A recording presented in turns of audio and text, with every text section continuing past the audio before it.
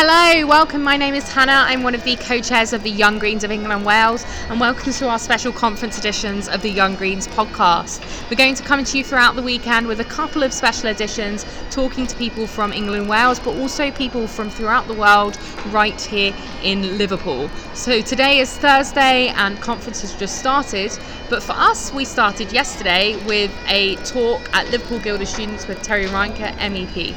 So here's some audio from that session. We hope you enjoy.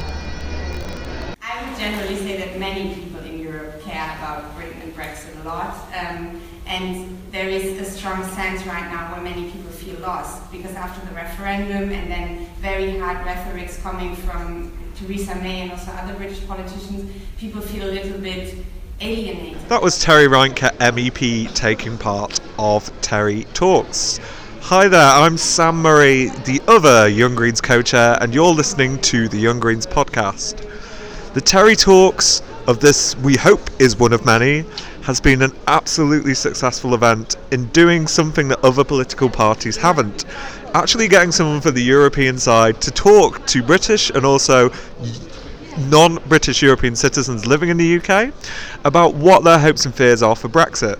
And to show that actually people on the European Parliament side do care about what's going to happen to us and do care about our future. The event yesterday managed to raise a whole load of issues that we've heard before for young people. What will happen to education programmes? What will happen to job opportunities? And what can we actually do to engage people who voted to leave and to challenge the negativity that is being spread through mass economic globalisation?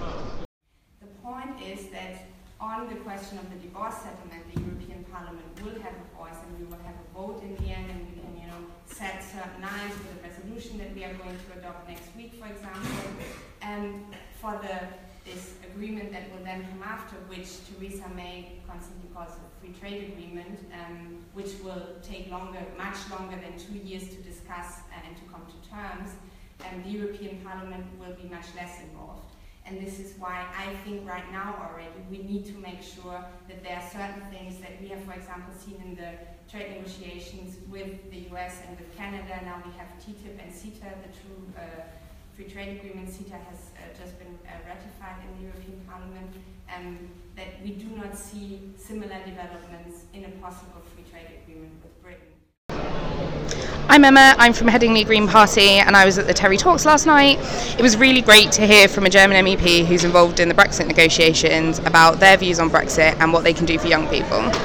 Terry was also part of our People Not Numbers campaign launch, which happened between 8 and 10 this evening. But before that, we thought you'd talk to you a bit more about what's gone on today. So we started the day with the Global Young Greens opening session, where we got a chance to network with other Global Young Greens and find out a bit more about the Global Young Greens network. So we spoke to Molly from the Young Greens of England and Wales Structures and Procedures Committee, who was involved in the running of that session. Hi, I'm Molly. I'm on the Structures and Procedures Committee for the Young Greens of England and Wales. All this morning we have been hosting the Global Young Greens Congress, and I have been chairing our general housekeeping session. We just voted in a new set of procedures to follow, and that was followed by some quick networking. Everyone's having a really great time meeting people from all over the world. So yeah, conference has been really great so far. Thanks, Molly. So we'll be coming back to the Global Young Greens throughout these next couple of days as we release more special conference editions of the Young Greens podcast.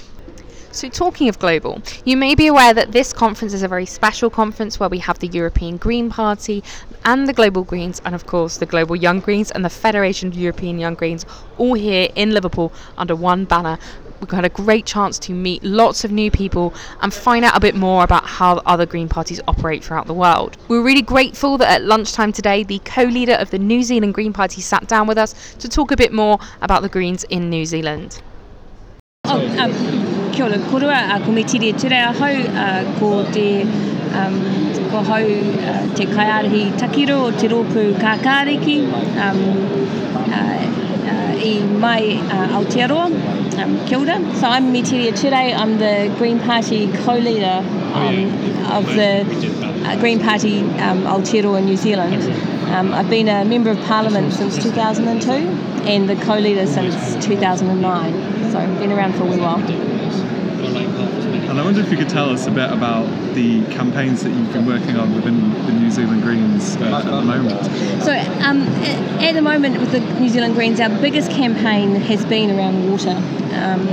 New Zealand is this incredibly valuable freshwater resource. It's incredibly precious, and we have, for a long time, our communities have relied on that freshwater resource for feeding ourselves, certainly for Māori, for many generations in the past, feeding ourselves and for enjoying with our families, and for economic benefit too. But we're finding that the increasing pollution of our rivers means that the majority of our rivers are too polluted to safely swim in, and we just consider that to be totally unacceptable in a country like ours that can have control of that.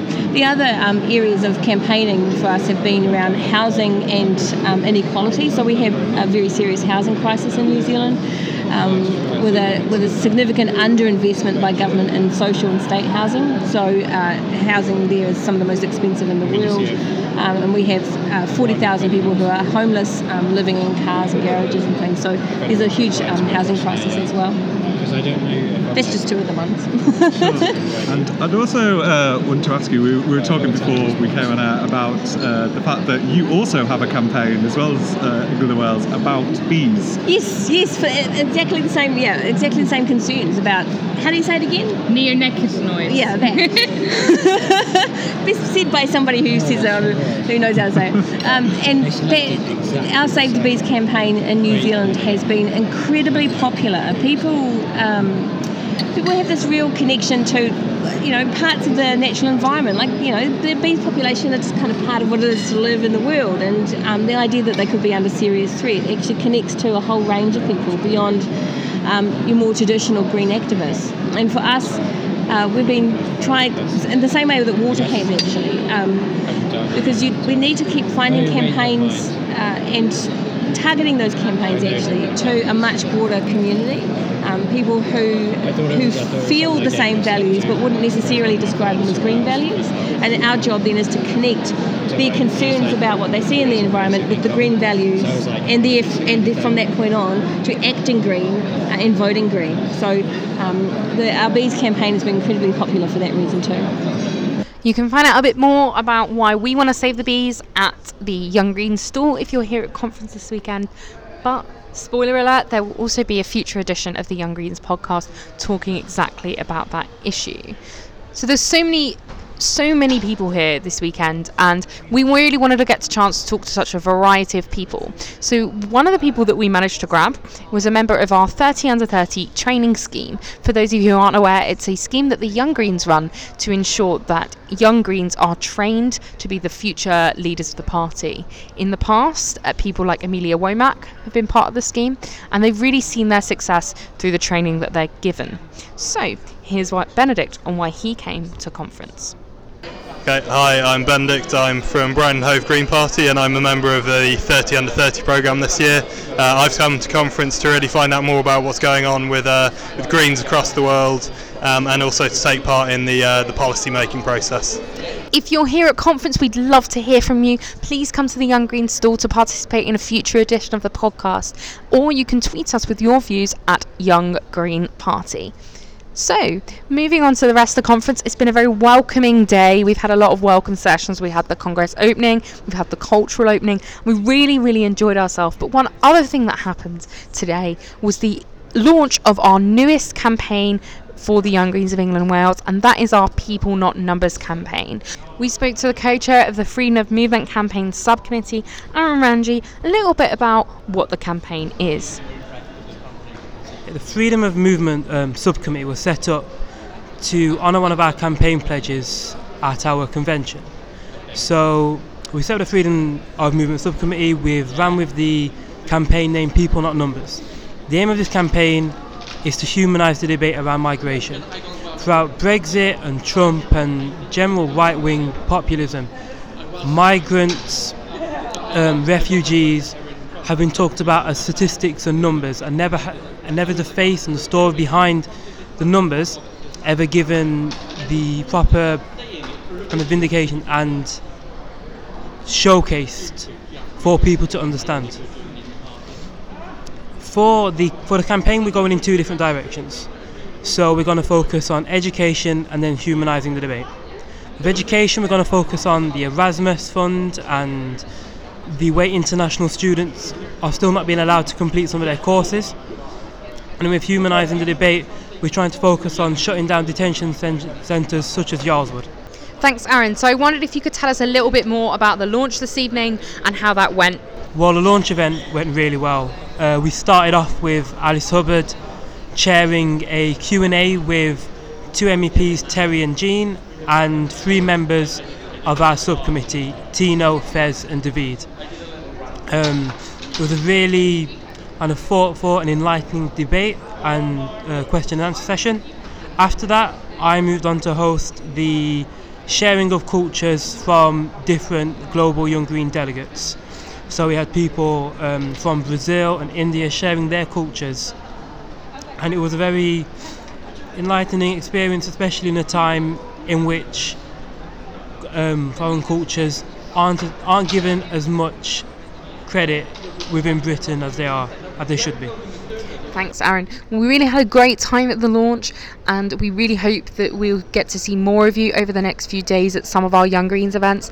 Please come to the Young Greens store, which is on the lower level. We've got a great programme listing all the activities that are going on, and of course there's the Young Greens quiz on Saturday night at 8 p.m.